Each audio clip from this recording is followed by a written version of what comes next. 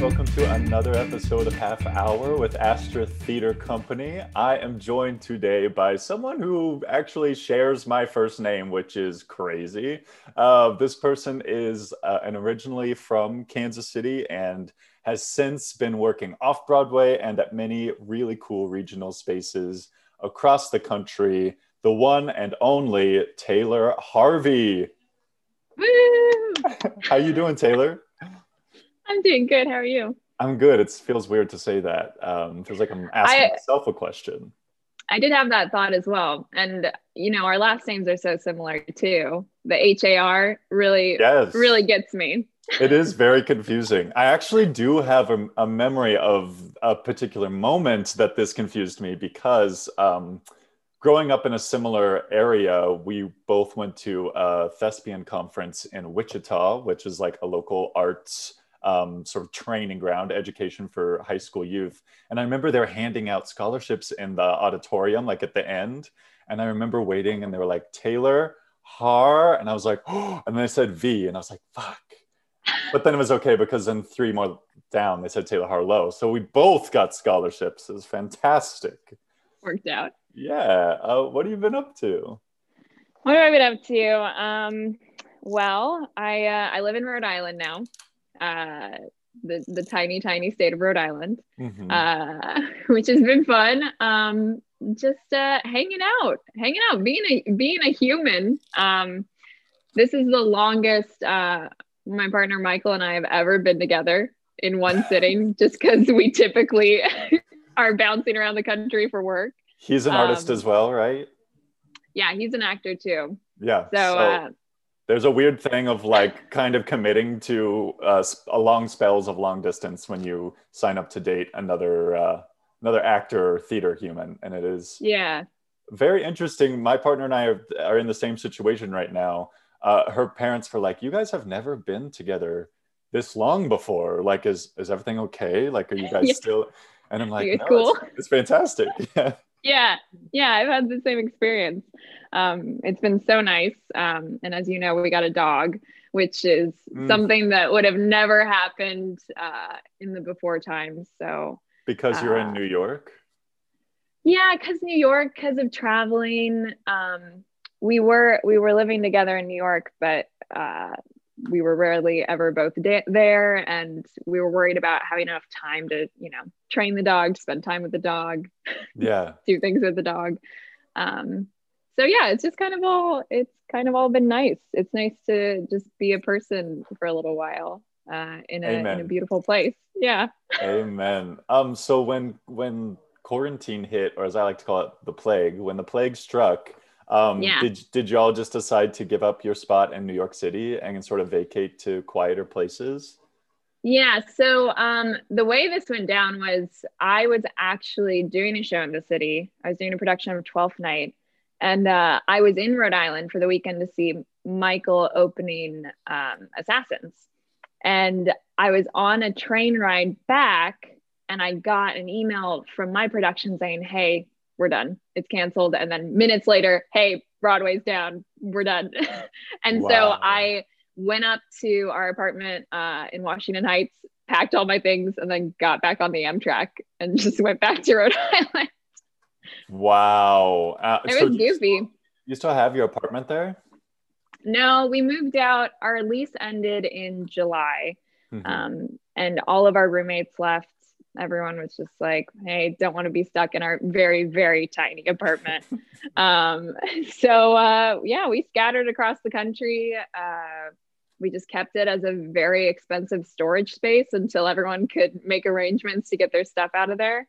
And then since we're so close, we went back and moved out over the course of like 3 Subaru trips and just made it happen. And that's what makes a Subaru, And that's what I'm a big Subaru fan now. I didn't think I would be, but man, I will back a Subaru any day. That's fantastic. So Taylor, let's learn a little bit about you. You were born, and then what happened? So you're born and raised Kansas City?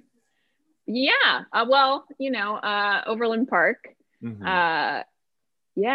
I don't know. I was born, went to school. And then what happened? I know it's a big undertaking. a big question. Yeah. Well, I see. I went to Blue Valley North for high school. Did a lot of theater in the community. Went to University of Minnesota for college at the Guthrie program, and then went back to Kansas City very briefly, and then moved to New York. When did you was there a moment when you had like an idea that this was something you could do like professionally, like as like a lifestyle, as opposed to like a hobby or on the side? Like, do you remember having that thought? Yeah. I think it gradually grew. I did a production of The Wizard of Oz at the Culture House when I was, I think, 14. And I just remember thinking like, hey, this is pretty cool. These guys are in the arts and they do this for a job. I'm going to explore this more. And then I think just through high school, it really got more and more solidified for me that I wanted to do this. And my parents were very much like, hey, how about a business degree? And then you can do this on the side. And oh yeah. They deny it. I said it at my graduation speech and they were like, no, we didn't do that. They did. You're just like, you just taught me to be more stubborn than that. So here I am. Yeah, exactly. But eventually, I mean, they're the most supportive and wonderful. But yeah, at a certain point, I just went, hey, I'm going to apply to these schools. And if it happens, it happens. And it did. And it's been going fine. So yeah, no, they came around pretty quick. Are anyone in your family like artists or musically inclined or anything?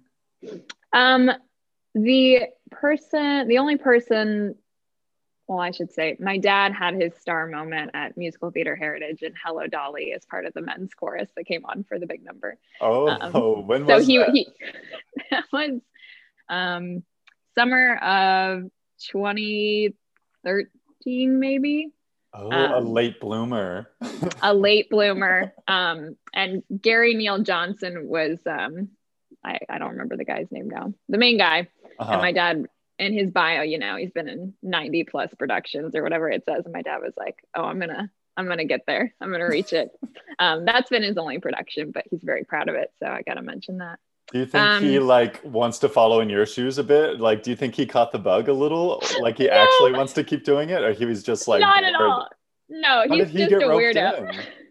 He just, you know, he was like, it'd be fun to do a show with my daughter. And honestly, his favorite part was just the curtain call, running across the stage waving. He's like, hey, how do I do that? How do I just do that part? I was like, I don't know. I don't think you can. He just likes the part where you receive applause. Exactly. I didn't say it. We're all guilty of it. Oh man, I don't even remember what the question was now. That's okay. This is very free form. So what was the production you were working on before pre-plague? Tell us a little bit about that. Pre-plague, I was doing a production of Twelfth Night with this company called Hamlet Isn't Dead. And their whole thing is producing all of the Shakespeare plays, I believe in order they were written. I might be wrong on that, but it was really fun. It was a very, very different process than I was used to, just in terms of rehearsal and their views on Shakespeare. And it was really fun. I met a lot of awesome people, and we were in our final weekend, so we got to do the show a few times, which was fun. Yeah, it was nice. I think that's a gift to have rehearsed and been able to perform for a few audiences, because throughout the course of these, I've chatted with some folks who were like, yeah, we were canceled like at places of our opening night, or like, you know, I was about to go on for the part I understudy and they canceled the show. And I'm just like, wow, like at so many different places all over the country, and I guess all over the world, right? I mean, theaters just all of a sudden, like at the drop of a hat, we're like, no more. Truly, yeah. No, I had a very lucky occurrence with that. A lot of people just didn't even get to do it. I know, crazy. And what have you been up to since you've left the city, besides, living in nature and adopting a precious dog? I mean, I I suppose, guess, how are you staying like creatively inclined? sure. I mean, to be perfectly honest, like for most of this pandemic, I haven't felt very creative. I haven't felt the impulse to be creative. Um, I don't know why that is, but yeah, I have my partner and I built a voice studio. So we've been doing a lot of voiceover and audiobook production, which has been really, really fun. And a nice outlet for that. I am pretty new to the audiobook game, but I'm finding it to be really awesome and exciting. What else have we done? I run a business, which was kind of my side hustle in New York, Yeah. which has now become a much larger part of my life. So that's in digital marketing. Oh, So cool. I primarily have worked with arts organizations and nonprofits. So obviously, when the pandemic hit, I lost a couple clients, but I gained a couple, and one of them has just hired me on as their digital content manager as of January 1st. So Very I've got like cool. kind of a big kid job, and it's a really, really wonderful company. So I'm excited about Nice. that. And you can do that all remotely, which is like a dream in these plague times. Yeah, definitely. Yeah. So what was like the impetus for you to start performing? Like, was there a moment when you like remember like singing along to movies that you were watching, or like when did you sort of like get bitten by this bug?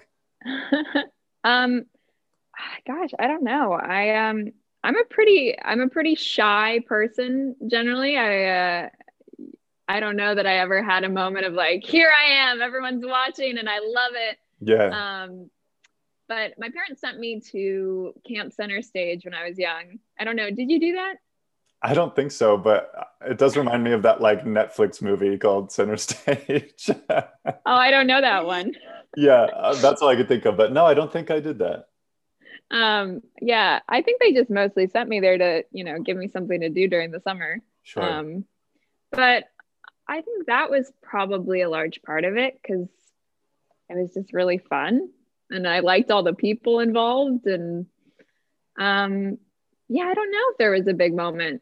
My neither one of my parents has really any connection to the theater. My mom talks about she always had the CD of Phantom of the Opera.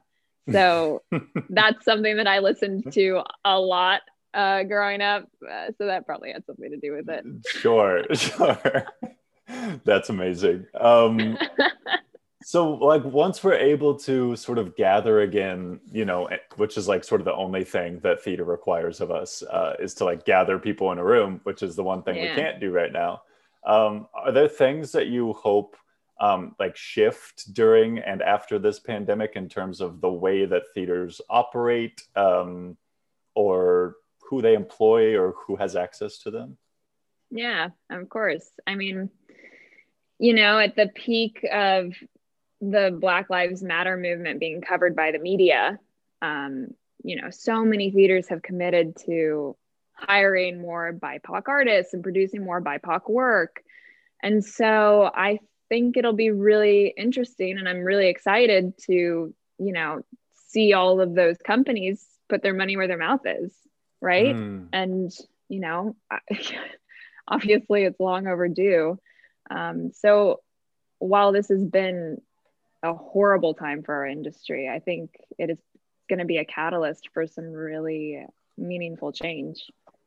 Yeah. I hope it happens. I hope that, I can be part of making it happen and having good conversations. And, I don't know.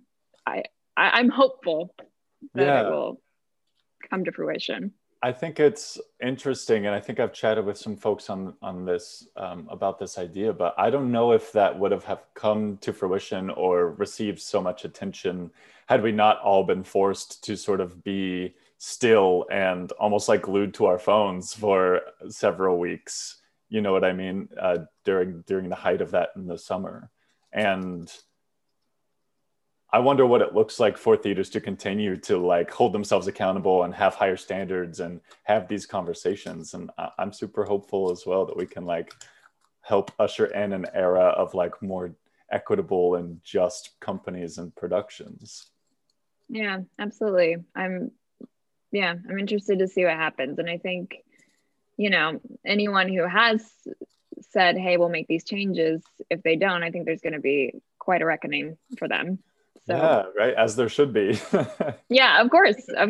Yeah, so I'm hopeful. I'm excited. I think it's going to really have a positive impact on the theater scene. Yeah, I hope so too. It's so strange because I feel like theater it's so old. It's like the most ancient form of storytelling. And in some ways, like the social and structure of it is kind of still like lagging behind in some ways. Do you know what I mean? And in terms of who it employs and who it like reaches, who has access to it. Yeah, definitely. I completely agree. And, you know, during all of this, I don't know about you, but like I did a lot of, not introspection, but just like Soul searching. You know, yeah, soul searching, and also like just coming to terms with the idea that, especially in school, like theater is billed as such this accepting place, right? That everyone can go and feel like they have a community, and if you're a weirdo or an outcast, like these are your people. And so, you know, just to really have it brought to my attention and everyone's that like that wasn't the case for everyone, and I totally missed the ball on that. Like that's really heartbreaking to me. So I hope that, especially on an educational level, that changes will be implemented. Yeah. I wonder in what ways like colleges and especially like training programs where, you know, they're supposed to be, we're paying to be trained to like, you know, gain entrance into this industry. I wonder how they can begin to sort of knock down those walls as well. I guess we could have a whole nother podcast on just that topic. Yeah, I certainly don't have all the answers, but yeah, I think that's a good place to start. It has to be with like the education, the way that we're like learning to interact with this community and the people that are involved with it. Yeah, it's so damn expensive, all of it. Even when you're in New York, it's what expensive. Do you mean? I mean, to get an education, to get a college degree is so expensive. Then, you know, to continue networking and having all the like casting director classes and training. I mean, it's so headshots and classes and headshots. Yeah. Yeah, it's just never ending. And, you know, I know people are being left out because they can't afford it. It's a huge barrier for so many. So yeah. And also, even when you're just beginning to learn or be interested in the arts, like there's a huge price tag on like voice and dance lessons or, you know, classes, camps and stuff. So, yeah, it's a very pricey profession that doesn't make a lot of money that usually. Doesn't really pay back. I know. I was talking to Bree Woods, and she was like, my parents also really wanted me to go get a business degree, even though I like definitely my heart was in theater. And she's like, I eventually was like a brat and was like, no, this is what I'm good at, and I'm studying theater. And she's like, now I wish I would have just gotten a double major and done both. Yeah, I feel that. I feel the same way because I don't know. I'm very thankful for my education. Obviously, I'm very privileged to have that opportunity at all. But in some ways, it is a very niche education to have, you know, very expensive niche education. Yeah, very expensive. Lots of great skills, but not a lot of money. Yeah, I agree. Once we're able to gather again as well, and like the industry sort of begins churning again, are there any like goals that you have for yourself, or like things that you're dying to return to, or that you'd like to see happen for your like own personal artistic journey? Yeah. I mean, honestly, my brain hasn't moved past the point of just being in a room with my friends again. Amen. We have a weekly Dungeons and Dragons group, and although we've continued it on Zoom, it's just not quite the same. That's fantastic. Honestly, like what I want, like deep down in my heart of hearts, is just to like have my like 15 like closest friends from like every place I've ever lived in the same, like at the same table, and just eat like a gorgeous meal for 5 hours Yes. and just drink Yes. like unlimited red wine. Yes. Yes. Yeah, man, I'm so excited. Okay, but artistic things. Well, I would love to do some more TV film stuff, which is already kind of coming back in a limited capacity. So I think pursuing that a bit more. Yeah, my nerdy heart just like really wants to like, something in the world of The Witcher. That's kind of where my life feels like it's going. Like a sort of fantastical, like Game of Thrones-esque Yeah, I world. just like really want to be paid to like fight someone with a sword. And that's Oh, in a dream world how I would make my living. Is that going to happen? We'll see, but those I are my see it for dreams. you. I see it for Thank sure. you. It's either sword or I could see you with like quarterstaff or something, you know? Love a quarterstaff. Love a quarterstaff. Yeah. Yeah. I think this has been a really nice reset and time to reevaluate priorities. And, before this kicked off, I know a lot of actors, at least in New York, who are feeling really bogged down by the audition season and, stuff not happening. And I'm feeling a lot of gratitude these days and feeling really more grounded and more confident than I have in a long time. So I'm excited to just kind of get back into the auditioning world and go in there, and because I feel very confident in what I have to offer, which Do you think that I has don't know that I come with just like a little bit of time to be still and like sort of recharge a little bit? Yeah, I think so. I think it's so hard. I have the tendency as an actor, which I think is pretty easy to fall into, of like, I can be whatever you need. I can be that role. I can do that. Yeah. And I think I've just had some time to really sit with myself and be like, oh, this is what I actually want. This is who I am. Yeah. Oh no, did it freeze? No, you're Oh, not okay. frozen. I had Oh, a director once say to me, like, I would call that like what we get for free with you. You know what I mean? Like you walk into a room, and some people call that typing, but that kind of makes me uncomfy and weird. But like, I had a director who was like, with you, we get this for free. Like you don't have to try and do this or be this. This is just like what you bring into the room, and this is something we get for free, which I like that verbiage. So it sounds like you've like become increasingly comfy with what we get for free with you. yeah, I love that. Because, as you go into audition rooms, it's so easy to see, like, I was in for a production of Our Town, and this woman walked in, and that's her. That's Emily. Done. I think that's the Yeah. character's name. And she ended up getting it. I mean, there's so many fantastic actors that have something so valuable and so unique to bring, that I nailing down what you have to offer and what makes you excited. And I think it's really valuable information to have. Totally. And I think that figuring out what that is for you will help you in your journey as an actor. Like if I can figure out like this is what I get for free, this is what I'm really good at and what like my piece of the puzzle, it also will help you, I think, audition a little smarter, right? Like, so you're not going in for like these roles because you're like, well, it says like white person. I guess I could do that. But it's like, Yeah, is it sure. like, is it this, what's their role in the story and how do they, interact and what's their function?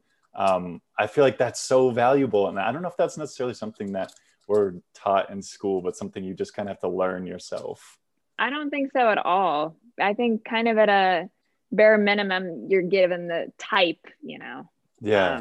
which I think is pretty silly generally. But yeah, I don't think I don't think anyone really puts an emphasis on trying to figure out what makes you happy, what makes you excited. I think it's Yeah. much more, you know, audition for everything. If you fit the general bill, and try and give yourself as much opportunity as you can, which I think is maybe valuable in some cases. But yeah, that has been a really exciting artist thing for me, and something that I'm really looking forward to once we can be back in a room doing our thing. Amen. Yeah, I'm dying to do that. Is there something in particular that you're like really excited to get back to in the theater or arts world? Like one particular thing like you would have like right now, if you could, an experience or. I mean, I'd love to just go see a really good show. I really just want to be in a theater. That's it. It's a simple wish. On stage, in the audience, in the dressing room, I don't really care. Just sweeping the floors, I'll do whatever. I miss the feeling. I miss the community. I just miss everything about it. Yeah, yeah. That's fantastic. Okay, well, we should begin to wrap up a little bit. Do you have any projects happening right now that you can shout out, or where can we find you? Oh, sure. Well, right now my voice has been lent to a radio play version of A Christmas Carol with Lean Ensemble Theater based in Hilton Head Island, South Carolina. I have a website, I guess, TaylorHarveyOnline.com. Don't feel weird about it. It's what this is. And I'm on the gram. It's a lot of my dog, but I finally made my dog an Instagram and became that person. So that's the content that I want to see now. That's amazing. It's great. I matched pictures of her with book quotes that I like.